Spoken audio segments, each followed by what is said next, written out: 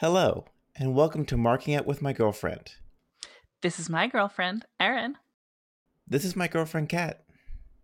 And sometimes we forget that it's all a work.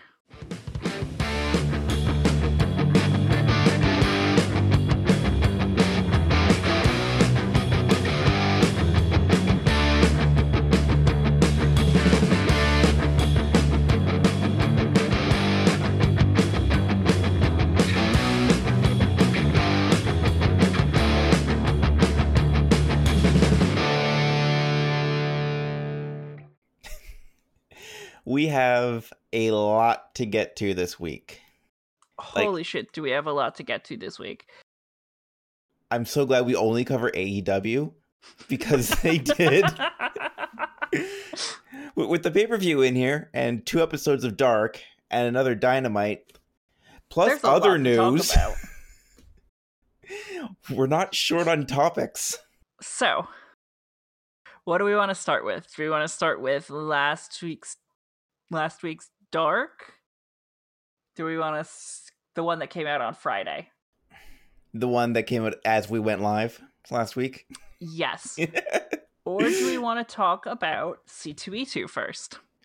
I do have a couple quick notes from C2E2 if we want to get those Then out of the way. let's talk about C2E2. Okay. So, at the Chicago Comic and Entertainment Expo, AEW had a booth set up. They had a media panel going on where Cody came out wearing a giant Young Bucks scarf. Yeah, that was interesting. It was subtle. It was real subtle, Cody. Real subtle. Nothing was up at all. I'm sure we won't get to that later on. Mm-hmm. Yeah, there was a couple things in here that I wanted to point out. The first was the stories of how Kenny Omega tortures the prop staff. By the way, Erin, before we upload this episode, I'm going to need 2 6 foot tall cans of rain and a pride flag that requires 3 people carry it. Is that our new entryway? It's just a giant pride flag? Yeah, but I'm gonna need that by tonight. Okay. I'm sure we can work that out. Shouldn't be too hard. Before it becomes 3 a.m. If you'd ordered this months ago, it would have cost us $2,000. Instead, it's costing us $10,000. Yeah, so Kenny Omega likes to come up with ideas last minute and then make it the props department's problem. Yep. I need a broom wrapped in barbed wire. A sugar glass coffee table. This bed of barbed wire. I need a bunch of mouse traps stuck to a piece of particle board. Now, I did find this part interesting because there was a news issue last month that there was discrepancies with the EVPs of All Elite. Mm-hmm. So, hearing this story and knowing the other stories that come up about Cody being Cody in a very Cody way. Yes. Which is alluded to later on with the giant scarf. I can see how that would really come across as a lot of disorder. But if these guys know each other, then it's not that big of an issue. It's the prop department's problem. Well, that's the thing. It seems like the potential source of problem for the EVPs is that you have a bunch of really strong creative minds. Yep. And there's potential for those creative minds to come in conflict. Yep. With any creative organization, you have to be on the same page or you have to be managing your projects independently. Otherwise, there's potential for conflict. Yeah, because everyone wants to get their stuff in. They want to be front and center. So that's got to be balanced, which they also mentioned was kind of a role that Tony Khan has. Yes. Tony Khan, the investor in All Elite, with an amazing knowledge of wrestling, I'll be honest. Yeah, Tony Khan definitely has the bona fides of a true blue wrestling nerd. I like to think I'm a wrestling nerd, and this guy makes me look like I've never turned it on in my life. This guy makes you look like me. Sure, we'll go with that. So yeah, that was one thing that came up. The next note I have here was they were talking about the Inner Circle. When Dynamite was first starting up, they kind of wanted to make as like an antithesis to the Elite. Right. And it definitely showed that for a little bit at the start, with Santana Ortiz showing up, with Cody and Jericho. Cody and Jericho, MJF and Sammy. Yeah. Like, they really want to do that. And I find it funny how now, almost a year from from Double or Nothing, the first time, that they kind of don't have anything to do with each other now. Yeah, their storylines are coalescing again. A little bit, yeah. I mean, okay, the big thing is, like, it doesn't feel like Cody's part of the Elite anymore. He's definitely out doing his own thing with the MJF stuff that came up. Well, like, that and the Nightmare Family is their own stable outside of the Elite at this point. Kind of, yeah. You know. Like, the Elite is Hangman Page, currently, the Bucks, and Kenny Omega. Yeah, the Nightmare Family kind of does mark themselves as that. Yeah, they're like their own thing. Also, sorry, I just want to clarify for those listening and those in the Twitch audience, we are exclusively going to refer to him as Hangman Page. Not Hangman Page, but Hangman. That is what his Twitter account said when we went to check it this morning. Or it was yesterday or something. Last time I checked it, that's what it said. Hangman. Yep. And the last note I have here is they made brief mention of an AEW video game. Okay. Saying that they were looking at a very specific kind of game with a very specific engine. And that makes me freak out, because it makes me think that they're trying to get a hold of the old Aki engine, which ran WCW versus NWO World Tour, WWE WrestleMania 2000, WWE No Mercy. All the games that I loved the most. What did those come out on? That was the N64. That's what I thought, because I played those on the N64 as well. Yep. The question is, do they just reuse the old Goldust, or do they reprogram in Dustin? Funny enough, I don't think Goldust shows up in any of those games. I could have sworn he showed up in at least one of the N64 wrestling games. Well, it wasn't No Mercy, I can tell you that. Now I'm just going to check, because why not? Yeah, okay, we can move on. We've got a lot to talk about. We got a lot more to go through. Because after C2E2, we had that one episode of Dark. Yep. There was a Dark Order match, and that's about all I remember. Well, the show started out with Luther versus Sonny Kiss. Right, Luther versus Sonny Kiss, because A, they finally let Luther wrestle. Yep. And B, put Sonny Kiss on TV. # put Sonny Kiss on TV. Sonny Kiss is amazing. We want to see more of him. But in this one, part of it is JR has no idea what to do with Sonny Kiss. Oh my god. It's true. It honestly is. But yeah, in this one, Sonny Kiss got a little more offense than he did last week against Jimmy Havoc. Yep. Not a whole lot more, but he got more. Little bit. It's still kind of sad to see Sonny being used as like a sacrificial lamb. Yeah. In this kind of way. But we're getting a Jimmy Havoc versus Luther storyline out of it, so that'll be pretty good. Yeah. Also, Aaron, you could just call him a jobber. He's jobbing right now. I know. I don't want to admit it. So is Leva. I know, but they're kind of more set up as jobbers. What other matches did we have? Like, if I'm being honest, it was a relatively unremarkable Dark because it was like literally squeezed in. Yeah, it didn't get the kind of attention it probably should have, with Revolution being the very next night, and with the C2E2 panel and all the other hype they were building up. But there was the Dark Order versus the Librarians, or Peter Avalon, the Librarian, and Michael Nakazawa. Right. Where Leva informed Peter Avalon that he should not be a dick by holding a book that says "Don't be a dick." That was funny.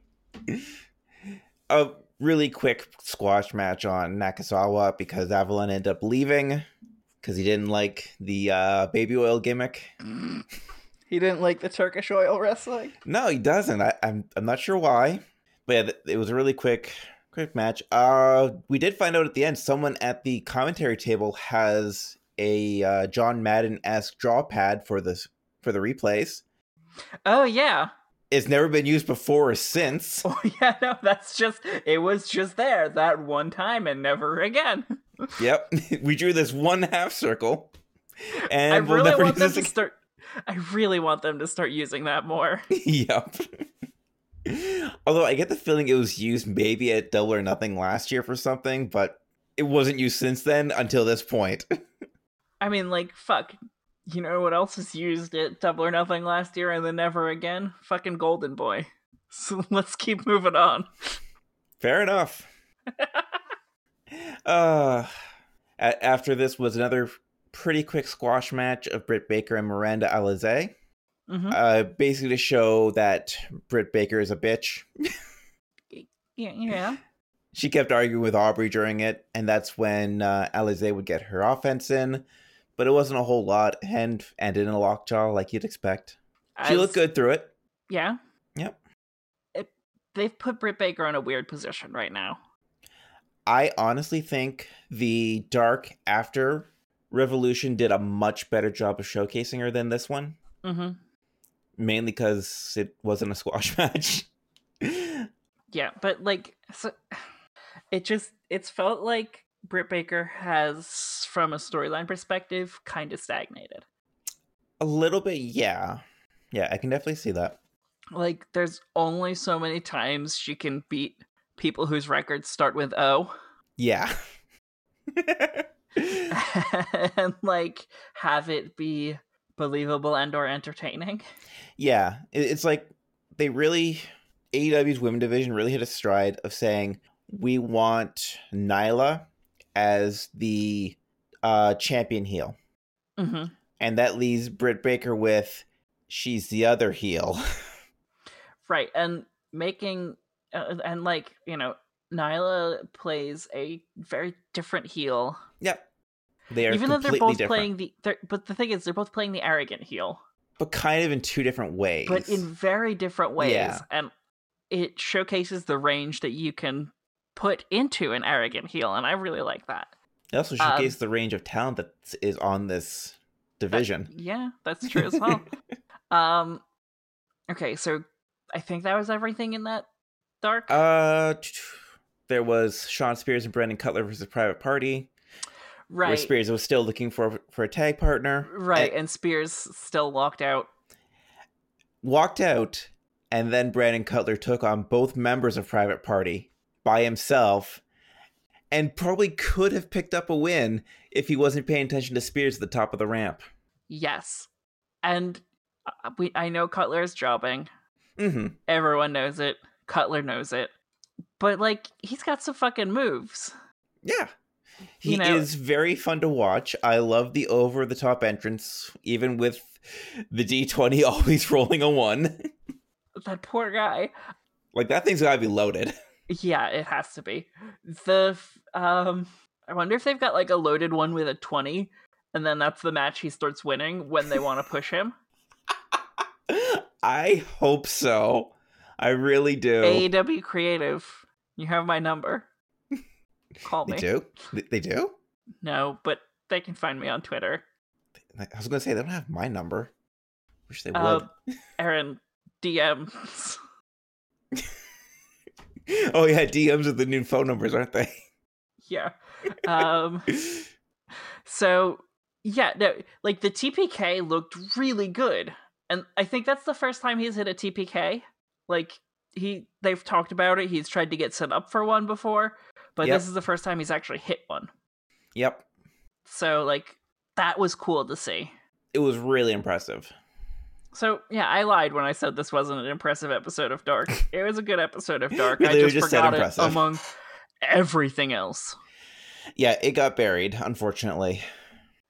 So, that yeah, Spears is still looking for a tag partner. And in fact, we got hashtag... Oh, what is it? I can't remember now. Partners for Spears or something? I can't remember now. But I know it led to a Twitter poll between 3 people, one of which is Simon Miller from What Culture Wrestling. And my fingers are crossed. That's Simon from What Culture. AEW has said they're doing shows in the UK this year. That's where Simon is. I'm aware of that. Let's move on. That hashtag has introduced me to some really cool wrestlers. Like, for real though, I've been enjoying stalking the hashtag for like just to be able to look at some of these like videos that people are sending in. Yep, I'm really enjoying the promos that Philip Cardigan does. Mm-hmm. I like how his benefits are vision, dental, and a 401k. Like, honestly, go check that guy out. He's really funny. Would you like to jump into the pay-per-view now? Or as Excalibur called it, the pee-per-view. Pay-per-view? I forgot about that. I made sure to note that one down immediately. That was on the pre-show. Speaking of the pre-show, oh my gosh, another Dark Order match. That was Dark Order and SCU. Yep. Very good tag match. They teased at revealing the Exalted One. Yep. They poked at it a little bit more. We all know his contract didn't end till right after this, though. So they couldn't do a whole lot. But it was a really good match with Dark Order showing their numbers with... They had Silver and Reynolds on the outside, kept getting involved, just doing their thing. And they did a very good job of isolating Frankie Kazarian, who eventually gets a hot tag to Scorpio. So he starts picking apart everyone who comes at him. Eventually Grayson hits a double Pele kick on Scorpio and Kazarian, which then leads to Dark Order doing a bunch of tag team moves. Like, it looked like one of those video games we just talked about. It was great. Yes. Yeah, and Dark Order plays their number games perfectly and picks up a win. Really good match. I loved it. Right. Then the fun happens. Then after the bell, there's a brawl. Yep, as you do. A man in a cloak comes out. No, wait. First. What's the order? No, there's a brawl. There's a brawl, and then Colt fucking Cabana comes out. Boom, boom, Colt Cabana, and then the crowd pops, and then Colt Cabana pops a few Dark Order minions, and then but again, numbers pick up on them again, and then a man in a robe emerges. Very, it was me, Austin. Exactly. That is exactly the call-out that was happening there. Because way back then, Christopher Daniels was in a lead position to be the leader of the Ministry of Darkness. And then Vince McMahon met him and went, he's too short. Which is very Vince. Because fuck talent. If you're not 7 foot nothing, what are you? If you're not a big meaty man slapping meat, then we don't watch in the WWE. Yep, that's about it. So yeah, big meaty men slapping meat.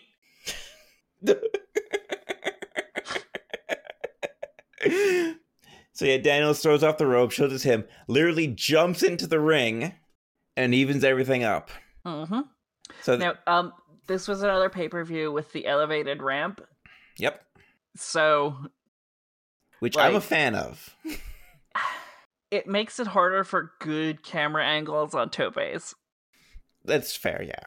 Which I guess saves AEW from being Tope Fest 2K19 or 2K20, as it were. That's a good name for a video game, actually. But yeah, I'm not as much of a fan of that style of ramp, but that's just like, personal preference.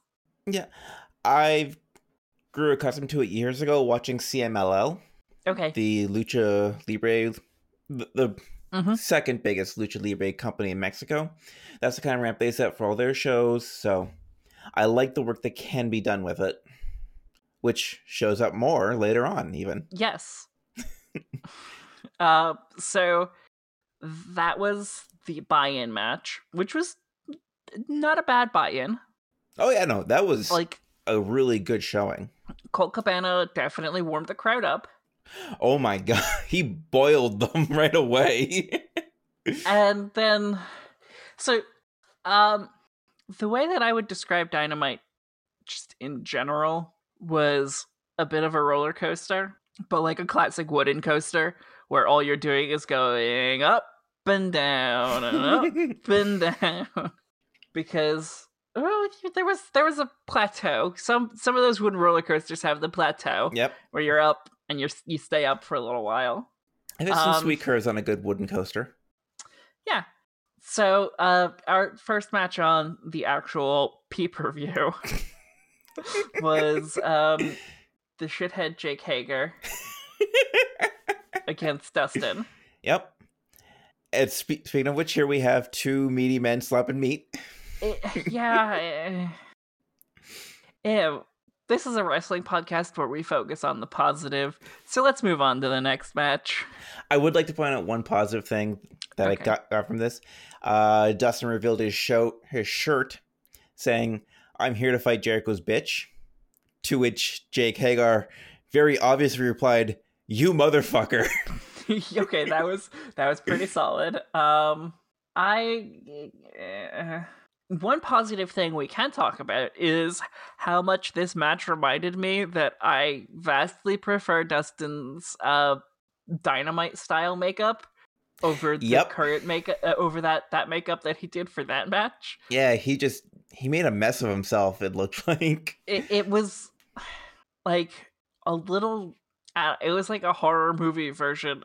I don't know. It was a like, I'd give that a solid, like, yeah, Joker-ish, but like I'd give that like a solid C-. That's fair. I don't think it was a failure of a match. I just no, it definitely did what they were setting out to do, I feel. Yeah, and like it was a bad night for the Rhodes family.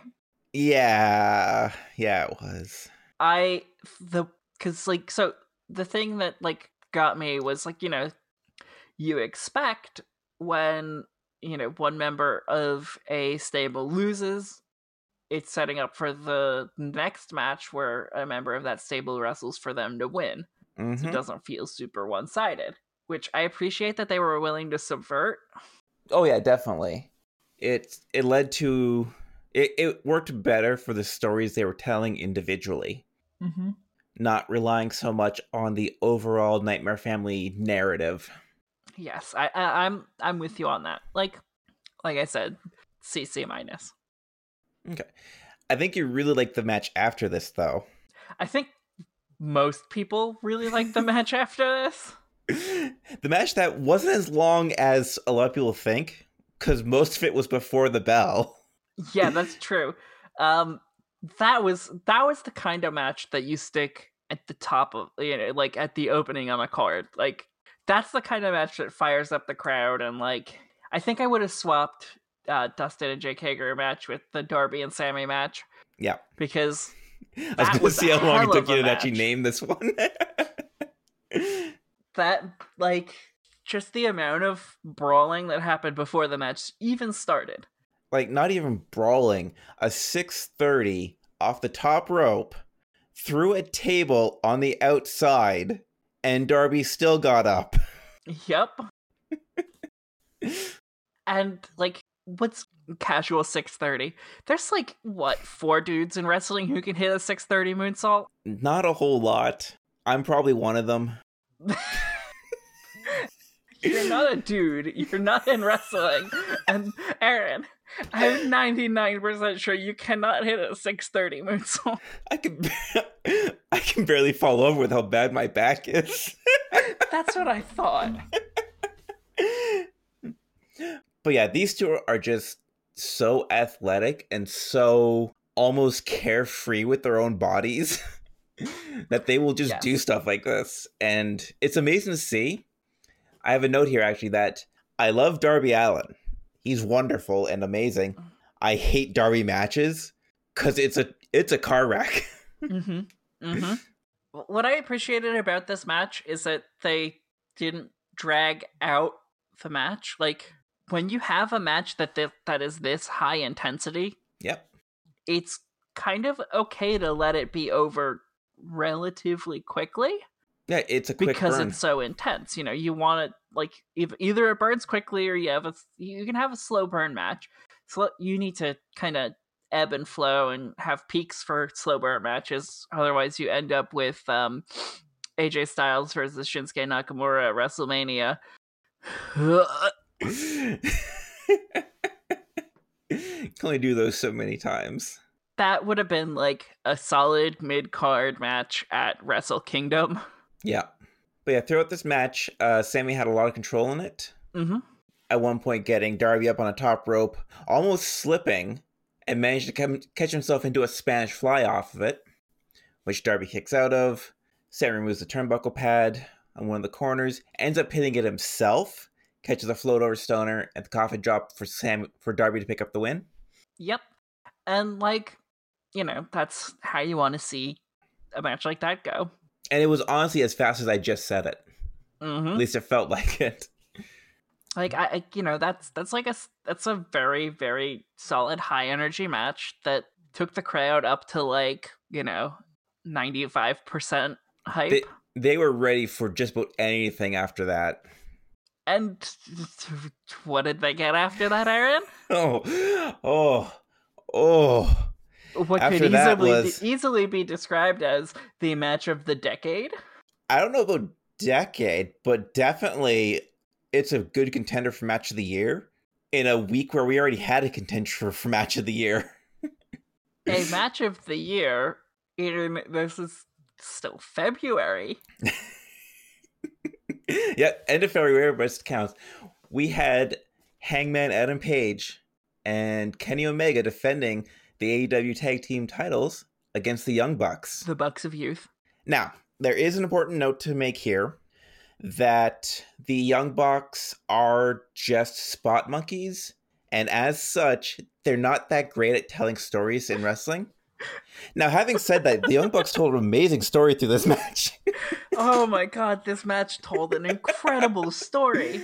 Oh, it just highs and lows and highs. And like, okay, so let's talk about this, because this match featured a lot of parallels between the match from, oh god, what was it? Strong Style Evolve 2018. Thank you. Yep. The Strong Style Evolve 2018 match between the Golden Lovers and the Young Bucks. Yep. As in, at times, frame for frame. I actually went through and watched both. Mm-hmm. And they are very similar and and this one definitely takes a lot of notes from that one and like improves on what was already amazing. Yes. Like that, the Golden Lovers and the Young Bucks put on what is a like match for the ages. With a heart-wrenching story. Oh my god. And then this took that formula and just made it better. Yep. And like, it's hard to make that match better, but they figured out how. Yep. One of the first big differences for this is there was a lot of actual heel play by the Bucks. Mm-hmm. The crowd was not with them tonight. They were all in with Hangman Page. Hangman Page. Yep. Thank you for correcting me. And even at times, Kenny got booed by this crowd. Mm-hmm. Because he stopped Hangman from doing stuff. Like, the way that this match felt... Okay, so I have to cop to something. Last week when we were recording, I said no AEW crowd would ever boo the Young Bucks. Yes, you did. Not 24 hours later, I was eating those words. Yep. So I will fully admit here and now on the podcast, I made a goof. But you know what? It's one of those goofs that anyone would have made. No one would have gotten into this thinking the Bucks are legitimately going to play heel with the crowd. But like, so that's the thing though. Like, it's the difference to me between Japanese wrestling audiences and American wrestling audiences. And this is an indictment of neither. It's that American audiences, to me, tend to buy in a little bit more to storylines. Okay. Like, they're more willing to wholeheartedly believe in the heels. And maybe that's just because I don't understand Japanese. But are you talking about at Strong Style Evolved? Yeah. Strong Style Evolved was in Malibu Beach. Fair. But it was also at like the height of the Elite, where Kenny and the Bucks were at the top of their popularity, and they just kind of went for what they were doing. And here, something about the AEW crowd just lends itself to getting behind Paige no matter what. Like, sycophantically, maybe. Like, hand him $100 worth of drinks. Oh my god. Yep. That's funny still. That's still very funny. Okay. It was just, like, and the AEW crowds, just in general, feel very, like, into the storylines. Yeah. It's a conditioning that's been going on since they started, really. As opposed to WWE, where watching it conditions you to looking for the next pay-per-view, where this is going to be where the big match is. That's the part you want to see. And the rest of it leading up to it isn't as important. In AEW, it seems the journey is more important than the destination. The destination is still a huge part. Like, yep. That's, like, very evident here. But this, like this feud isn't over because of this match. Not by a long shot. Like, they just left it even more open, really. Like, for context, the match started with Hangman spitting in Matt Jackson's face. And yet, Matt Jackson still got the most boos. Yep. He jumped on Hangman immediately, and Kenny and Nick both had to pull him off. Until Hangman did something to Nick as well. He slapped Nick. That's what it was. So, like, the thing that happened at both Strong Style Evolved and here is that Matt plays the character of being the more emotional of the two. Yes. And he does it really. It's a good dynamic that they have. Yep. Where, like, one of them gets really emotional about the match and the other one's like, hey, like, calm down a little bit. They're still our friends. Yeah. But then Hangman gives a really stiff slap to Matt, and they're just both in now. It's like, no, we're taking these two out. Which is then followed up by a stiff tag to Omega. Yes, your turn to fight them. Yeah. I'm sick of doing this all by myself. I'm gonna do all of this by myself, asshole. I'm sick of doing all of this by myself. Fuck you. Slap. Yep. Get in there and fight. Oh. Get in there and fight your best friends. Yep. And you know what? They did. Kenny and Matt put on an amazing spectacle during this. Yeah. All four of them just did not hold back at all. Like, there was a table. They went through a table. They fucking took bumps on the ramp, but not on the part of the ramp that was designed to be just ramp. The part of the ramp that was also a screen that needed to be used for the rest of the show. And I was like, oh no, what if it breaks? They're going to be screwed. This is going to be a lot of money. Yeah, that was impressive. Even more so from, like, an athletic point of view, because Matt Jackson was doing the 3 Northern Lights suplexes to Hangman up it. And he's going uphill while doing this. Yeah. He's got to keep his balance and try to get Paige into a position where he can help going uphill. And he almost looked, like, regretful on the last one onto the screen. He's like, I know I have to do this. I still don't want to. I think the only one who came out of that match looking like they weren't a complete dick was Kenny Omega. Yeah, Kenny is still very much stuck in the middle of this. Like, he made no move left or right on it at all. This is very much like there was a lot. I mean, like, there's still more we have to talk about with this match because Hangman hit an incredible one-winged angel. Yeah. That was after the Bucks beat up Kenny. Firstly, giving him a golden trigger. That was the finishing move of the Golden Lovers, which caused Kenny to kick out a one. And Kat, if I can have the floor for a moment. Yes. I have something I need to address here. Hold on, let me play some romantic music. Okay.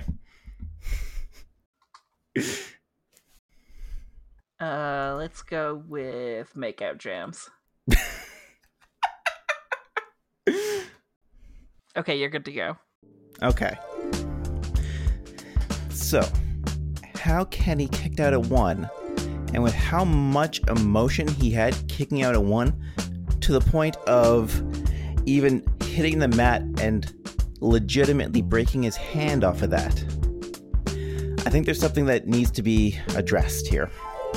Mr. Omega, can I call you Kenny? Kenneth. You need to call Kota. You're not over him. And this is obviously eating at you still. I'm sure he's just waiting for you to go first. So please, Kenny, call Kota. He loves you.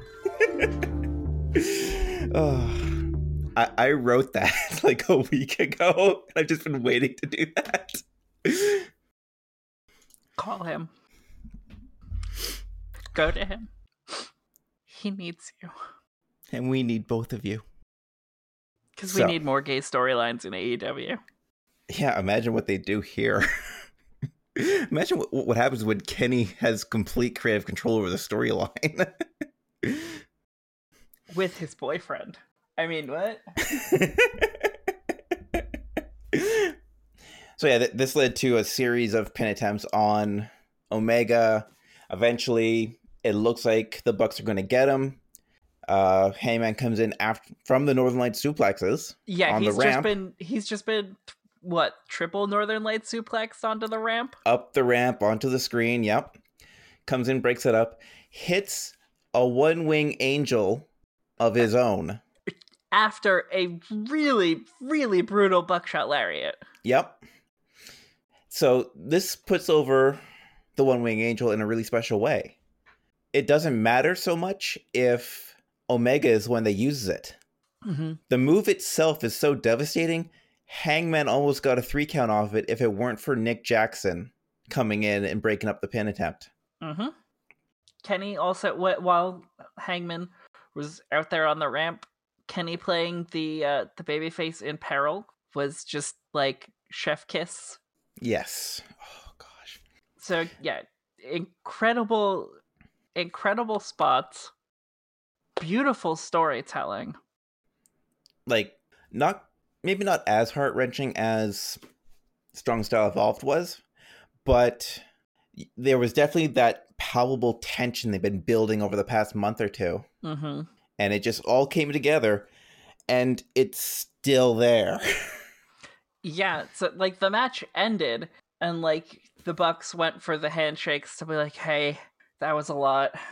We're still friends. Yeah. And Hangman wanted nothing to do with them. Justifiably. Still. Yeah. There was a moment where Kenny had his back to Hangman. After the bell. That belt drop where he's like looking at him like, do I do it? And he's taking a hold of the rope. He's getting ready to go over it. He's getting ready for a buckshot lariat. And Kenny turns around. He's like, come on, let's leave. Yeah. Now, watching that live, it felt like that shot was forever. Yeah. I went back and watched like a cell phone video someone took from the crowd. Mm-hmm. And it was maybe 5 seconds. Yeah, it was like I just stopped breathing for that 5 seconds. Like, you heard every single heartbeat in that state, like in the whole sold out crowd. It was just chum chum chum chum chum chum. Yeah. Chum chum. Like just amazing. the the amount of tension that was built in those 5 seconds. 6-star match. Oh yeah. Dave Easily. Meltzer agrees that was a 6-star match.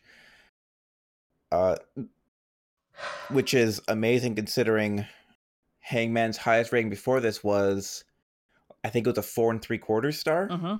And I think the highest that Meltzer's given out is a 7-star for Omega versus Okada in a 2 out of 3 falls match. Mm-hmm. Like, that's how good this match was. This is a match to study in the future. There are very few 6-star matches. Yeah. So speaking of matches, there's more on this card. Good transition, Kat. There's more. Just in the pay-per-view, we still have a whole episode of Dynamite to cover after we finish the next. And an episode of Dark. We have, what, 4 more matches to cover. Thankfully, none of my notes are as long for any of those matches. Yeah, none of the... It's hard to beat what happened at that match. Yeah. They got close, though. They tried. Everyone watched that match, and they tried. They tried. They really tried to top that match. Like, it's hard to, and they didn't, but they got close. So the match after that, in what was almost assuredly the worst spot to be on the card. Yep. You have the women's championship title match between champion Nyla Rose and the Galaxy's greatest alien, Chris Statlander. Yep. And they blew it out of the park. I very much love this match still. It was a good match. It's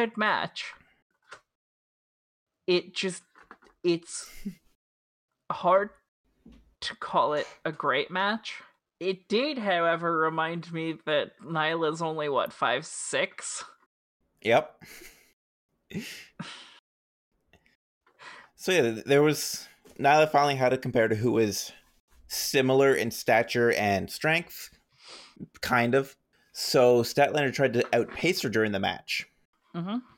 Just keep moving, keep going. But couldn't seem to get through. But she was able to show off a little bit of toughness when she was caught with a surprise Beast Bomb and managed to kick out at 2. Top rope Beast Bomb for a 3 there. And they both came out of it looking really good, I think. Oh yeah. Also, as an aside, Chris Statlander did have a cold and or the flu. Yeah, she was fighting a flu all that week. It did have... It looked like it had an effect the first time they went up to the top rope where she seemed to slip. And it made for a pretty bad superplex. Thankfully, it doesn't look like anyone was hurt out of it. Okay. I've got a thing for what's my beef. Oh? We'll save it for the end. I'll Okay. make sure to write it down this time. Okay, I've got mine written right at the top of this document. Because I'm ready. I should probably turn my gain down for that one, actually. Okay. So yeah, my thing is, at no point during that match did I feel like Nyla was going to lose. No. That can be one downside to it. Like, it definitely felt like Nyla was going to plow through Statlander. And at this point in her reign, I'm kind of okay with that. Because you want her looking stronger than the competition right now. Yeah, no, to really start building everyone else up. It was a match that I don't know, like, they obviously they needed a women's match on the card, but I don't know that this was the match that the women's division deserved to have as a pay-per-view card match, you know, like, it felt very, this could have happened on any Dynamite. Okay, yeah, I see your point. That's, like, it would have been good on any Dynamite, but compared to most of the rest of the card... So, to no fault of their own, the competition they were up against. Exactly. Because after that immediately was the most hyped match of the night. The match that, like, everyone has been clamoring for. The match for that... months and months of build-up. through and also the whippings and a payoff to steel that cage. scarf spot from C2E2. Oh, yep. So in Cody versus MJF, Kat, would you like to explain the scarf spot for everyone? Because I'm gritting my teeth. So Cody got a fucking neck tattoo. But not only did Cody get a fucking neck tattoo, Cody got a neck tattoo, the Thursday before the pay-per-view? Which means Cody had a 2-day-old tattoo when he was wrestling. Is this your beef, Aaron? This is my beef. Okay, we're starting What's Your Beef early. So what's my beef? My beef is Cody Rhodes wrestling with a goddamn neck tattoo less than 3 days old. That's not proper tattoo maintenance at all. That's almost as dumb as the time that I went to the Renaissance Fair with my tattoo exposed the day after I got it. Yep, that's not good for it either. But at least you weren't wrestling. It really does. So I actually got a tattoo done today, as research for this bit. Right? I'm pretty sure. Yeah, totally. I totally didn't plan that at all. Oh, I didn't see the colors. Yeah, I got it done in color. Ooh. Yeah, we decided when I got there to do color instead of black and gray. But yeah, when we took a break, I showed the artist. It's like, this is the neck tattoo this person got 2 days before he wrestled a 25-minute match. And she looked at it and went, "What? Do you want Hep C? That's how you get fucking Hep C." Yup. So yeah, my beef is not so much that Cody went out and got a neck tattoo. That's fine. That's Cody's body. He can do whatever he wants to it. Even if I don't like the placement so high up into his jawline. But wrestling 2 days after getting it is just not good. No, it's almost as bad as a travesty of what has happened to the damn Dippin' Dots.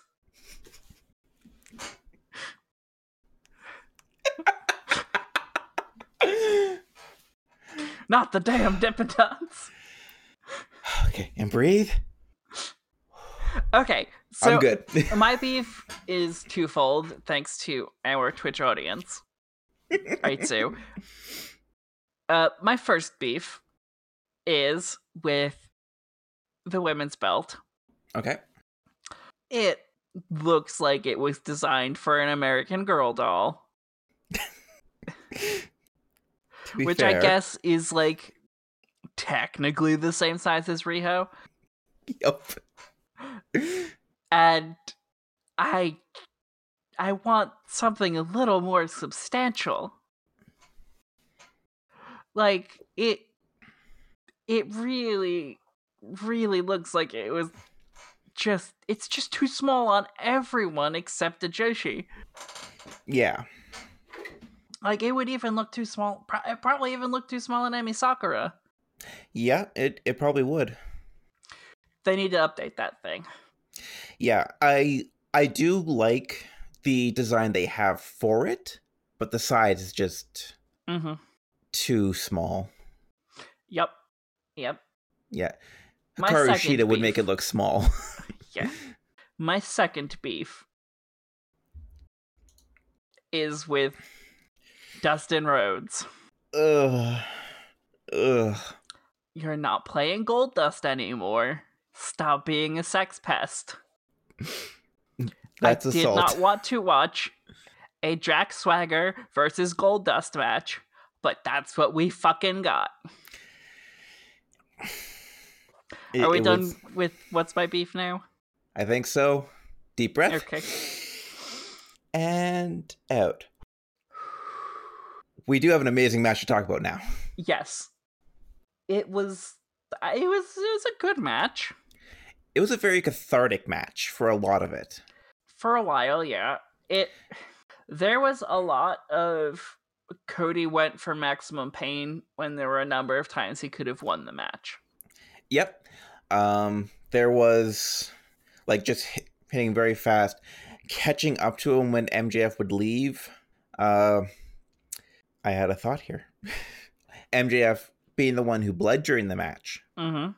which Not is Cody. unusual for Cody. I know, right? He usually doesn't give that up. No, the Wardlow, Brandy, and Arn all got involved in their own way. Yeah, which was very well placed. I actually feel when MJF was out of the ring or he was doing the blade job or whatever, they would pick up the attention to draw away from that, which I really liked. I like Brandy as she is played now. I enjoyed the Nightmare Collective conceptually. Yes. But it was not, it didn't have the execution down. No, there was a good idea there, but something about it just never quite hit a stride. That's about how I feel. Yep. So there's a lot. Arn takes a bump. Yep. Cody goes to hit Wardlow, steps out of the way. He ends up hitting Arn instead, which, I don't know, maybe eventually Arn will turn on Cody like he did his dad. Maybe. And yeah, so my one major criticism of this match, and I'm okay with how to clarify, the match ended with MJF punching Cody with a dynamite diamond ring. Because Cody had a bit of hubris and went for a third crossroads. Yeah.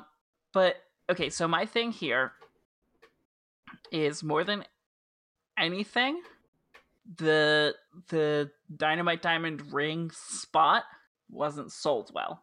Okay. Because I had no idea that Cody didn't just take a normal punch.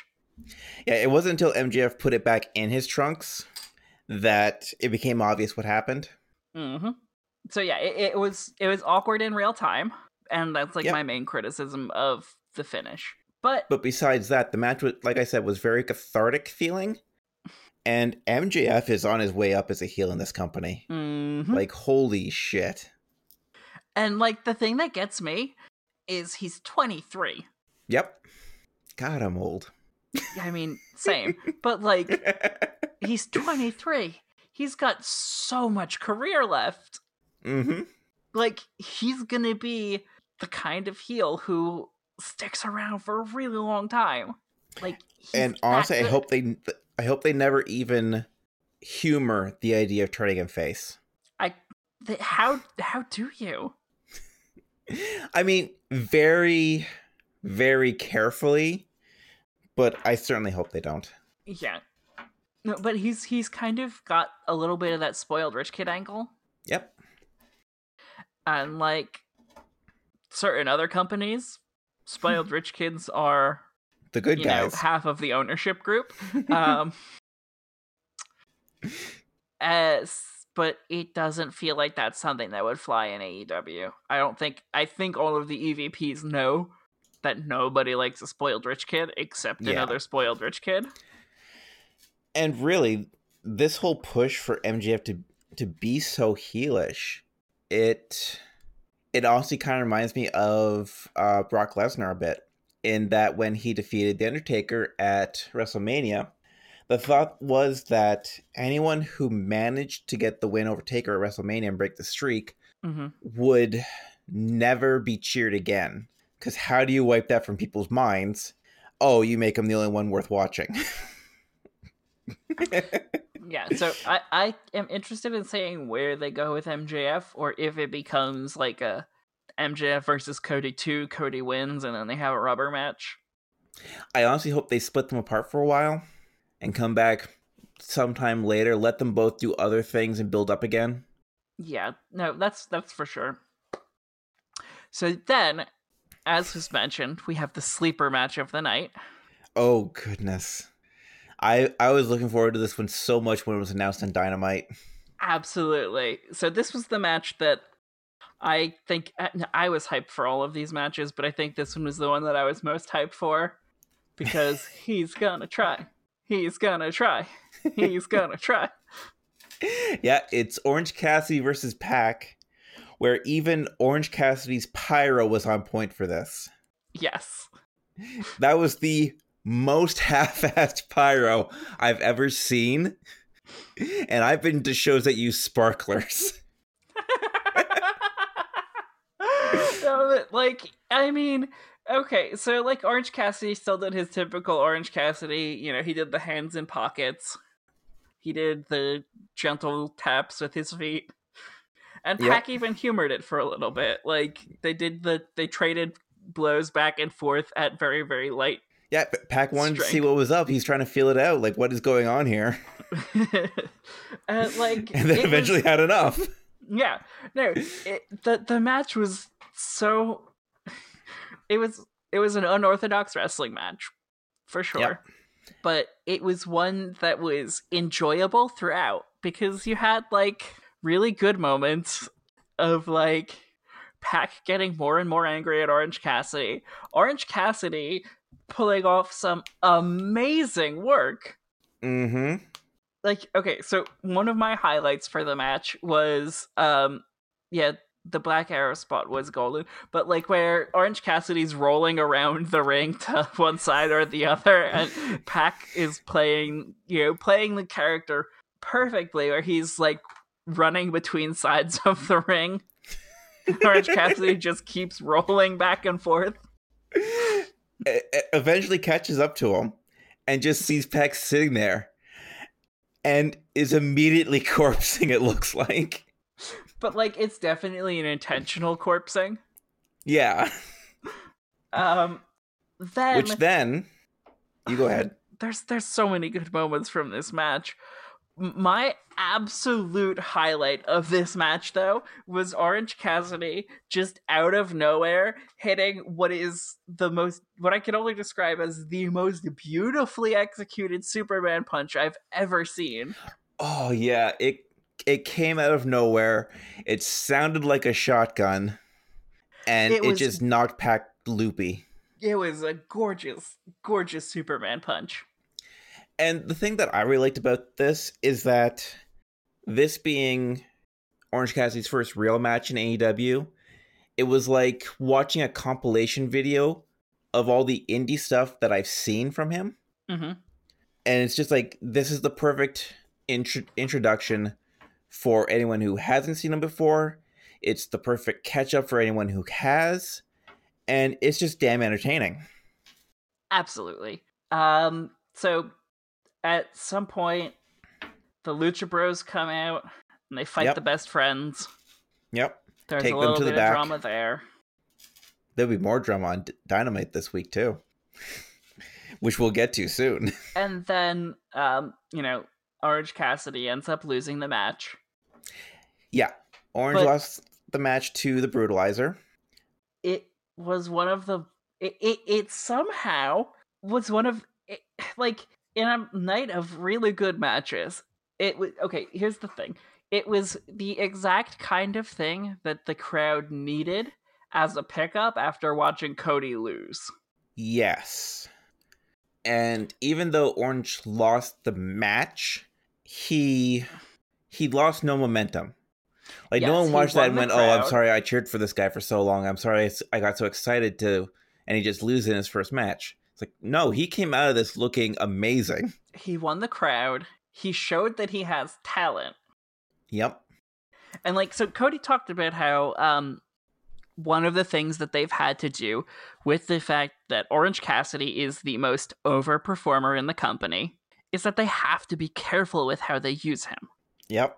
And this was a perfect use of Orange Cassidy because he didn't look any worse than he does. He's still got that Orange Cassidy swagger. He still doesn't care.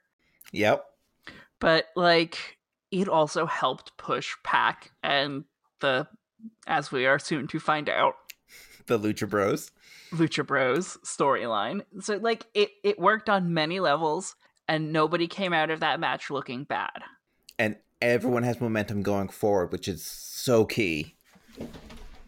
I like, it didn't do anything for the best friends, but, like, it did. Even then, they were out there showing support.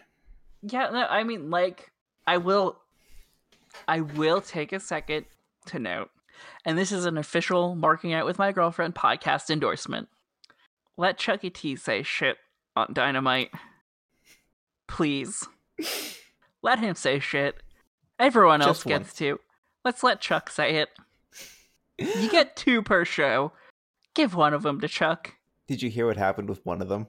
Yeah, the crowd. The crowd took it with a holy shit chant during the Iron Man match. I think I mentioned that last week, but I can't remember. You did. Okay, good. Okay, so then following that match, we had the main AEW event World Championship title match, the main event. With Le Champion. Le Champion versus Jon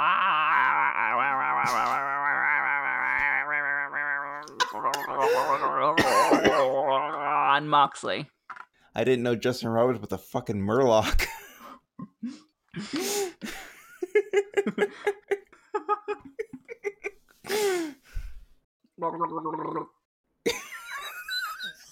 God damn it, Cat.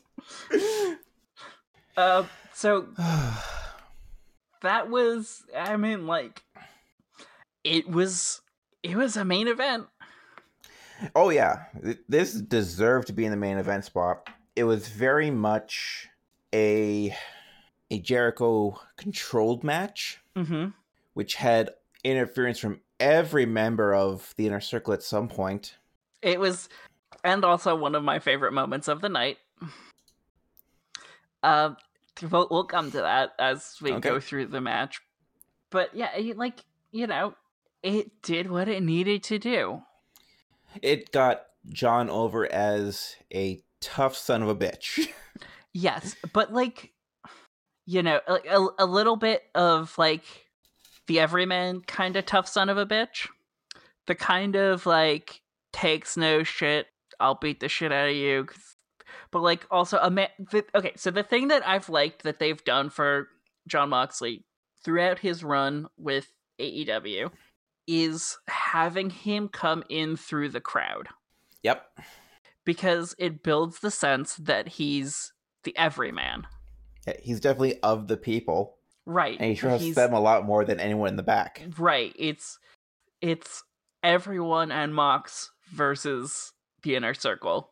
Yep. It's a little bit like our good friend Cold Steve. Pour one out for the working man Hausen. I'm sorry I showed you that earlier. No, I'm not. You didn't show me Danhausen. I showed you Danhausen. I sent you a link to something and you started talking about that again. We were talking about White Claw. Were we? Yeah, because we were talking about having like trying to do a guest episode where we have Alley Cat on for the White Claw Wasted episode of Marking Out with My Girlfriend. Okay, but I can't get White Claw up here. You can soon. Canada will soon have White Claw. There's billboards all over Toronto about it. Okay, that's fair. I saw one. I saw like 3. I only saw one. But I mean, okay, so I called, and like everyone here can verify, but I called at the beginning of the match that the eye patch was coming off because there's no way you leave the eye patch on at the end of the match. So that's the big reveal. Yep, that's the big reveal. So after Moxley gets beaten pillar to post, literally going through the timekeeper's table, going through a ring post, breaking open above his eyebrow, the eye patch filling with blood, and when he opened it up, was just disgusting. Oh, it was great. Like, just glop. Yep. As all of that blood that's been sitting in there for the last 5 minutes. Yep. Like, glops out. There were definitely moments where the camera, like, moved, so you could tell he was, like... Yeah, he was working a bit, and the camera should have moved a little bit more there. Yeah. So, yeah, Jericho comes out with Santana Ortiz, only Hagar's quick to run out when Moxley reverses Jericho into a Boston Crab. Distracts him, ends up punching him. That catches Aubrey's attention. Which, okay, but let's take a moment for Jim Ross moments of the pay-per-view. Because JR keeps calling it the Walls of Jericho. I mean, technically he's in the wall at some point when he's doing a Boston Crab. It's not an indictment of JR. I think JR adds a lot because, okay, so I was talking about this on Squared Circle on Reddit because I participate in Reddit wrestling discussions sometimes, regrettably. I don't. But I like, look at this content, that's it. The thing that I like about the dynamic that the trio of Excalibur, Tony Schiavone, and JR have is that A, it feels like they're all like friends. There's no animosity between them as commentary, like team. As the team doesn't feel like there's one heel or anything like that. They're just the commentary team. They're their own thing.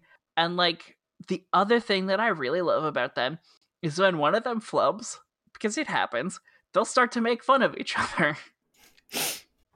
And like that's a really refreshing thing that shows signs of them actually liking each other, because it's like, you know, it's not so heavily scripted out that everything they say is, you know, like written along with the match. It's not shouted into your ear as it goes.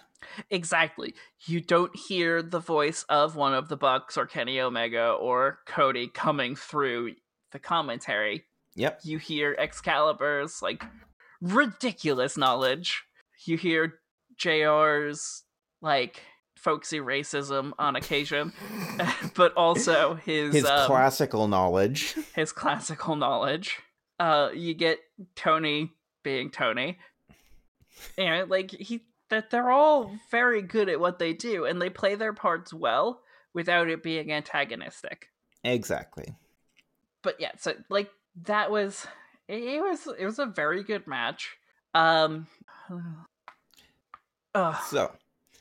So Hagar runs in, gets the distraction of Mox, so he breaks up the hold. Proud and Powerful are distracting throughout the match while they're down there, eventually getting a hit in with the Mad Ball as well. Mm-hmm. So Mox has been put through a table. He's been hit with the ring bell. He's been hit with a post. He's been hit with the Mad Ball. He gets punched by Hagar. Yep. Which then leads to all of them being ejected. Which was, again, one of my favorite moments of the night. Oh my gosh. Because Aubrey... Because they have Aubrey do every single, like, title match for the... Because, like... She's the big match ref. She's good at that, too. She's amazing. I should note that for the Orange Cassidy versus Pac match, it was Bryce Remsburg, because who else would it be but Bryce Remsburg? According to Twitter, Aubrey he demanded that match. Yeah, absolutely. Aubrey does like a whole Enrico Palazzo routine for the Naked Gun, like for when he's calling strikes. And like does a little wind up, rolls her arms, and ejects them, and Ortiz bumps so hard for being ejected. You'd think he took a drop kick on the apron. It really looked like he took a drop kick on the apron, but he was just bumping for getting ejected. Yep. Now, while that happens, Sammy comes out from the crowd and hits Mox with the belt. Yep. So, like, he's really going through the ringer here. He's been hit with literally everything they can throw at him at this point. Mm-hmm. Jericho eventually crawls over for a count. Only gets a 2, though, because that's how tough Mox is. Mm-hmm.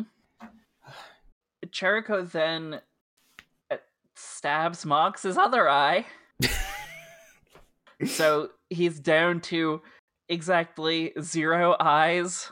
Yep. And there's some, like, really, like, gut-wrenching moments of Mox just swinging at nothing. Yeah, it's like you're hoping he's gonna catch him, but he's gonna catch him at some point. But it's just like, it's just like, oh god, he's defenseless. He's like really trying here, but he doesn't. He's just gonna keep fighting because that's who he is. Yeah, but he's not getting anywhere. And then, so Jericho lines him up. Mm-hmm. And goes for the Judas effect on the eye patch side, and Moxley ducks. Jumps back up, hits a DDT, pulls off the eye patch. And, like, points at his eye, like... So points there's a glorp of blood. Tells the crowd, I can see you. Pointing at all of them. Turns around, Jericho is stunned. He doesn't know what to do, and he walks right into a paradigm shift for 3. And then, yeah, that, like... It's a very good way to do a title change. Mox has his little speech at the end of the pay-per-view, which was cute. They start playing his music. He goes, "Hey, what the fuck?"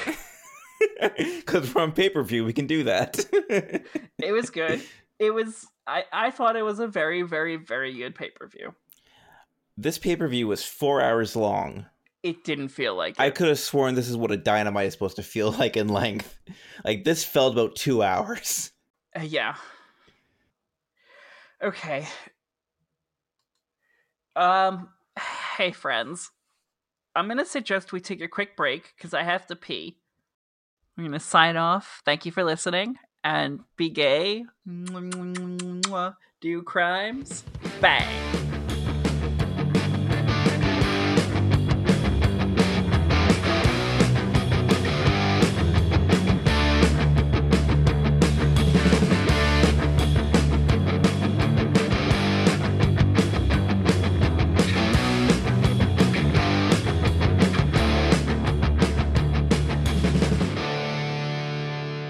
I think you got my nice dong there. Sorry, did you say you have a nice dong and I got it on the podcast recording? Yeah.